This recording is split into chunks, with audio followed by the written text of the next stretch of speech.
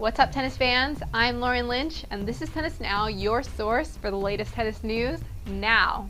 For the first time in history, the USA will not have a representative in the top 10 of the rankings.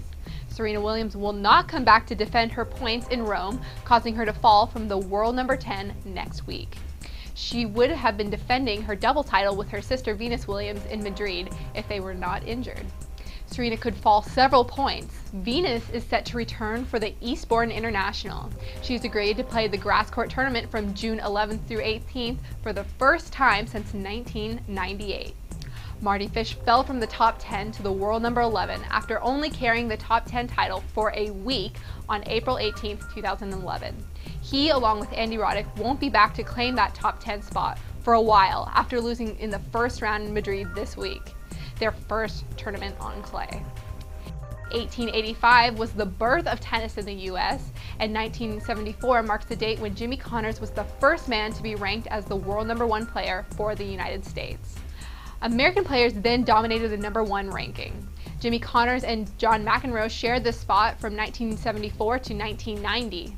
Pete Sampras and Andre Agassi came next to share the top spot from 1990 to 2003. However, Pete Sampras was the only player in history of tennis to hold the record of being the world number 1 player for a period of 286 consecutive weeks. Together, Jimmy Connors, John McEnroe, Pete Sampras, and Andre Agassi hold 33 Grand Slam titles in their careers. After Agassi has been retired in 2006, the only man to hold the number 1 was Andy Roddick for a span of 4 months in 2003. He won the US Open Grand Slam title, his only major title in the same year, 2003. He believes he can get another. Since then, it's only been the ladies who have been up there in the top 10. Williams owns 37 titles in all, with 13 Grand Slam titles. She has held the number 1 title for 123 weeks, not in a row. In a row, it was 57 in her career. Sister Venus held the number 1 for 11 weeks. Martina Navratilova, Chris Evert, Monica Seles, Lindsay Davenport, Tracy Austin, and Jennifer Capriati have been the other American stars on top. How can we save American tennis? Who will save American tennis? Patrick McEnroe said, "We want to send a message to our players that we would like them to earn their way into every step along the way. Obviously, playing in a Grand Slam is a huge step, so we're trying to do that at every level, starting with playing our little wildcard playoffs, even with our 14 to 15-year-old kids at our training center." Some semifinals have been set for the Mutua Madrid Open. Huge upset took place when Tomás Bellucci of Brazil ousted French Open semifinalist Thomas Berdych. Bellucci is playing at a career best and his first Masters semis. He beat Thomas Berdych 7-6, 6-3.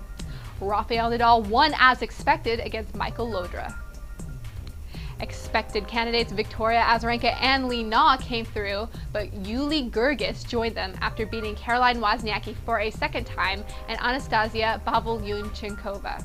A year ago, Gergis was ranked number 81 in the world and was 0-6 against the top 10 players. Now she is ranked number 27 in the world and is projected to crack the top 25 after this tournament, and has gone 5-3 against top 10 players since then. Though she fell out of the draws, Maria Sharapova is the most followed of the ladies on Facebook with more than 4 million likes, and has been growing rapidly in the past 2 years, despite popularities of the other rising players.